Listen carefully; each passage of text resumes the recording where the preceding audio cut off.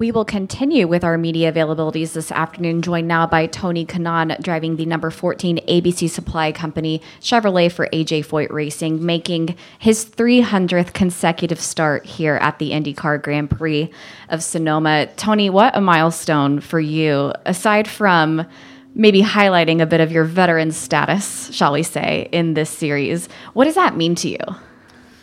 Well, as a driver, you don't think about stats and that kind of stuff. We don't have this. I don't have this habit of looking at stuff. But obviously, I've been around for a long time, and I feel very fortunate that I'm still being able to do what I love and be around. I love IndyCar. I was made.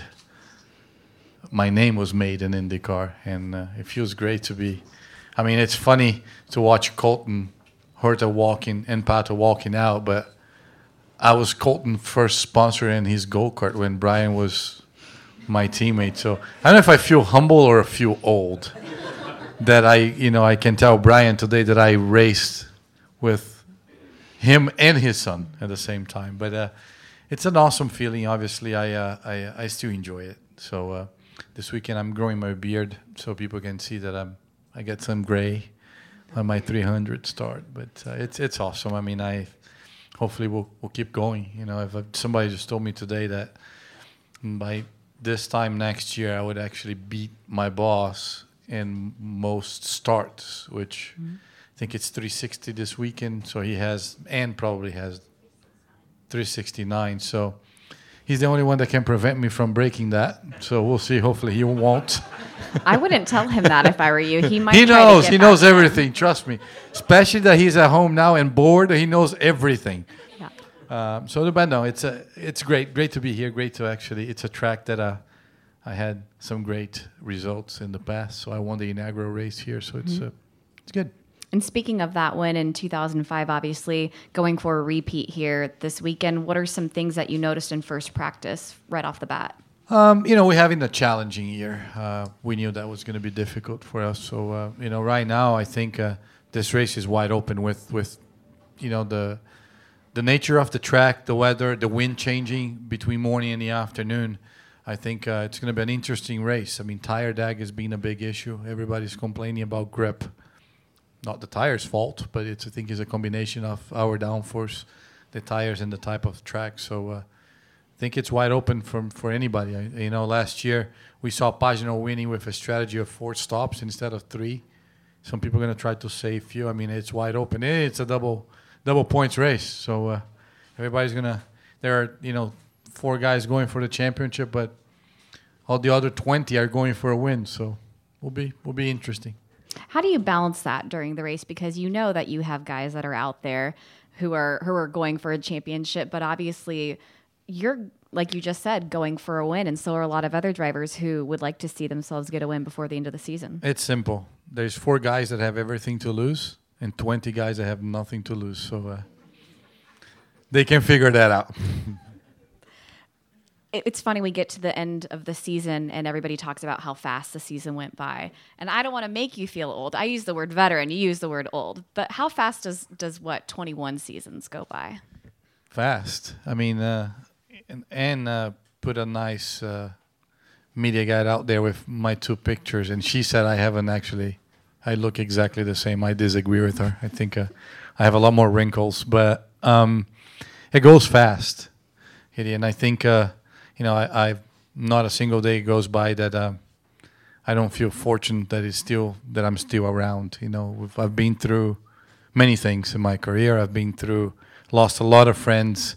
A lot of friends got hurt and had to retire, and I'm still here. So I feel humbled. I feel very fortunate. And now as a driver, when you start breaking records like that, you just want to keep going. So. My boss raced until he was 56. I don't think I'll make it. I'll be 44 at the end of this year. But we still have a few years left. So hopefully this is just the beginning of my veteran career instead of... I like that. I like that a lot. And also a few beginnings at home as well. You just welcomed your first baby girl, your 4th child. What's that experience been like, balancing this with being a dad, but not only just a dad, but a dad to a baby girl? It's weird. When the first thing, obviously, I wasn't home, so I missed that. But that's part of my. I told Lauren, I said, "Look, this is the fourth one, so it's kind of like we've been through it, right?" And I can't really start. I'm gonna be 300 consecutive starts in Sonoma. I can't miss Portland, otherwise. We started in Portland in 2002. This whole streak. So she's like, "Huh?" 2001. Yeah, I know nothing. So 2001. See, that means I don't keep it. So, but anyway, then I get home and obviously she's teeny, and for me, for the past since Leo was born, so 10 years. Then Dak was 3 and Max is 2. I changed diapers. Take a diaper out, you see something in there, and it was weird not to like, whoa, how do we do this, Lauren? And actually, my Daco actually said that she her pee-pee hasn't grown yet. So Not yet. so anyway, but yeah, it has been it's been changing diapers. It's not my role with the baby, that one, because I have no idea how to do it. I'm going to open up for questions. I don't know why you're red. It's normal. It's just, we're friends. For our friends. Yes, question over here. Tony, what's the biggest change as a driver so far in your career? I can't say that I got older and I got wiser or more patient. I think it's not true. But I think you learn how to accept the challenges in a better way, or understand when you're having not a so good weekend, not to get as frustrated and turn it around with experience, and instead to force it in. When you're young, you think you can fix everything with force or just anger or anything like that. I think nowadays I evaluate my weekend, especially on race weekends, and I pick my chances, and I try to, if I have a good weekend, to capitalize on it. If I'm having not so good weekend, to make the best out of and understand what the situation that I'm in and make the best out of it. So I think that's over the course of this 21 years, I fought with myself a lot, and I think I put myself down many times just because I was trying to do things my own way instead to try to understand the big picture. Bruce? 2 seasons I want to ask you about. 2004, you finish every lap of every race and you win the championship. At that time, did you think that would be the only time that you'd be able to do that? Well, that year we were going for the championship. So basically that's all I was thinking of. But then at the end of the year, they said you completed every lap of every race, which honestly at the time I didn't think was a big deal. I was like, whatever, man. We won the championship. I mean, it does. So that, I guess, I'm assuming, did Pagino do it as well, or nobody has done it? I don't think anybody. I mean, I don't know the stats, but I don't think anybody has done it since. So now it is a big deal because you're talking about 14 years later, and nobody has been able to accomplish that, because it doesn't mean I didn't finish a race. That means I didn't even go one lap down, which is so easy to do at some point. So. But no, and then we had great years there. I was second in the 2005 championship, so I didn't take it for granted. I knew the competition was getting tougher and tougher, but like I said, finishing every lap of every race at the time, it wasn't a big deal. I mean, it was not a big deal then. I'm like, I might be able to do it again, and I haven't, or nobody else has. So it just added more to that dominant year that we had.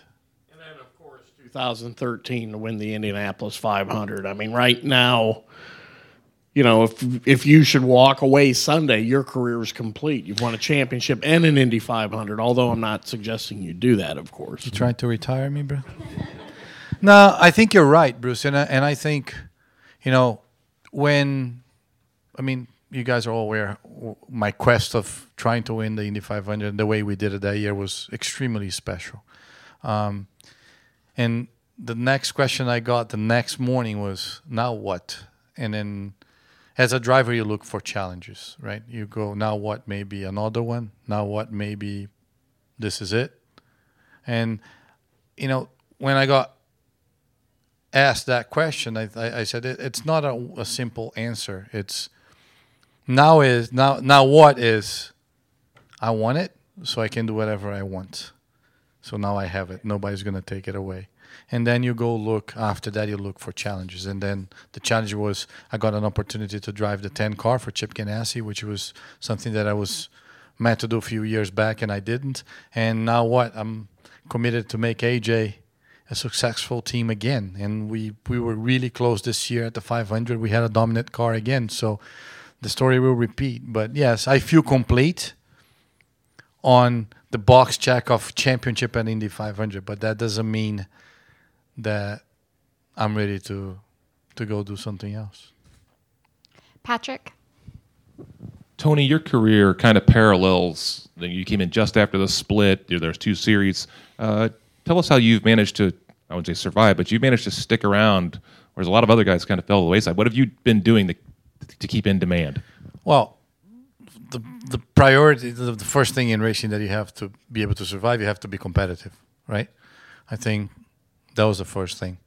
It helped that I think I had people around me helping me evaluate what's the best situation and where to go, and be well connected with teams, manufacturers, and sponsors for you to be able to survive, right? If you guys remember, I mean, it was the split. I was a kart driver, and then in 2002, I had a choice to make. I could stay in kart or move to IndyCar. I think I made the right choice, and then a lot of people thought I had made the wrong choice. I think that it was. I'm not going to sit here and brag about it was my vision. I think that was the right thing to do. That's what I felt that I wanted it to do. I was tied up to a manufacturer that wanted it to take me where they were going, and I thought at that time the best way to survive in racing is if you're attached to a manufacturer, your chances are much higher, right? So I did that and survived that. Then when I left Michael, that people thought, we lost the sponsorship. Now that would be it, because obviously you need money. And I went out and I started to find money. So it's not one thing that it was just the right choices or the right people that I met. I think it's just a consistent fight on and off the track. It was the easiest thing for me to do that at the end of 2010 before I joined KV was just, all right, I had my championship, I had great years, and I'm going to go do something else. And I refused to do that. And I went out and I found my own sponsors to fund my own ride. And that led me to winning the Indy 500, which it was, 2011, 12, and 13. 2013, KV didn't have any money. We didn't have any money. It was probably going to be my last year and their last year, because the sponsors that I convinced 3 years before that, they're like, all right, we gave you 3 years. Good, but we're not going to keep spending millions and millions of dollars, blah, blah, blah. We win the 500 and our lives changed, both of us. Jimmy and Carl Coven survived 4 more years, and they're still around with Bourdais, and I went on, and that's just the way it is. So being competitive, to answer your question, I think that is the biggest thing to make you survive. Any final questions for Tony? Yeah, Aaron. Colton was just saying how it really sunk in that he's an IndyCar driver now when he was rolling past guys like you and Will Power and Dixon when the green flag dropped. To take you down memory lane 360 starts ago or so, did you have a moment like that? 100%. Actually, good question, because my first race in Homestead, man, now I'm going to sound old. Bobby Rahal, Al Unser Jr., they're all on the grid, and all these guys. And I remember we started the race. I was 10th, and Al Jr. was 9th. And I'm like, oh, man, I'm going to pass this guy so bad on the outside, and, I'm going to just drive off. It's just stupid little rookie. It didn't matter if I was going for the lead. It's just I had to pass Al Jr. And I started to chase him 3 laps, 4 laps, 5 laps, and he kept running the bottom, and I was going to the top. Then the next lap, he saw I was trying to go to the top. He moved to the top. I'm like, how can he do that? And 3 laps later, I moved to the bottom, he moved to the bottom, and I crashed. So I never passed out Junior in my first attempt. So yes, I remember that. That was Homestead 1998, my first race. Al put me in the wall. I don't think I ever told him that story, but he was here this weekend. We'll tell him. Yeah, Patrick. Okay, last question about to date you. It would be March of 2000 before Colton Herta was even born. So just to let you know, you have a driver born in the 2000s running this weekend. So what's your thought on that? I have a teammate that wasn't born when I was racing IndyCar either. So it's fun. I mean, it's all, you know. I don't take that as an offense or I'm getting old. It's fun to see young generations coming up. I remember when I came up, Elio came up, Montoya came up, and we were the sensation. And you know, I think there's place for everybody. We're in a completely different schedules. You know, I'm towards the end, they're in the beginning, so it's fun. Like I said, it's funny to look at Brian and say, "Man, I raced you. Now I'm racing your kid." But it's just what it is. And we'll take our last question from Bruce. There was a time in your career where you were like known as King Kong when it came to passing cars. I think the one year at Indy at the start of the race, you passed 8 cars before you got to turn 2 of the first lap. There's a guy out there now in the 27 car that's making a name for himself, passing a lot of cars and some brilliant moves. Do you see a little bit of yourself in the way he drives? For sure. And actually, I texted him when he pulled that out, and the best compliment I think I've ever got, I've been watching you for too many years. So, yeah, I mean, he's talented. I think he came into the series, and it wasn't. I mean, he just came in and won the 500 his first year, and I don't think he realized what he had done. So people took that the wrong way in the beginning, but he's a great guy, a great champion. I mean, an Indy 500 champion that represents us really well. But yeah, has a lot of talent for sure. And you know, it's one of the things. I mean, things that you have to accept that eventually somebody was gonna do what I was doing before, which I was amazed that it took that long for somebody to show up and reciprocate what I was doing at the track, which pisses me off a bit, but it's life. Tony, thank you very much. Good luck this weekend.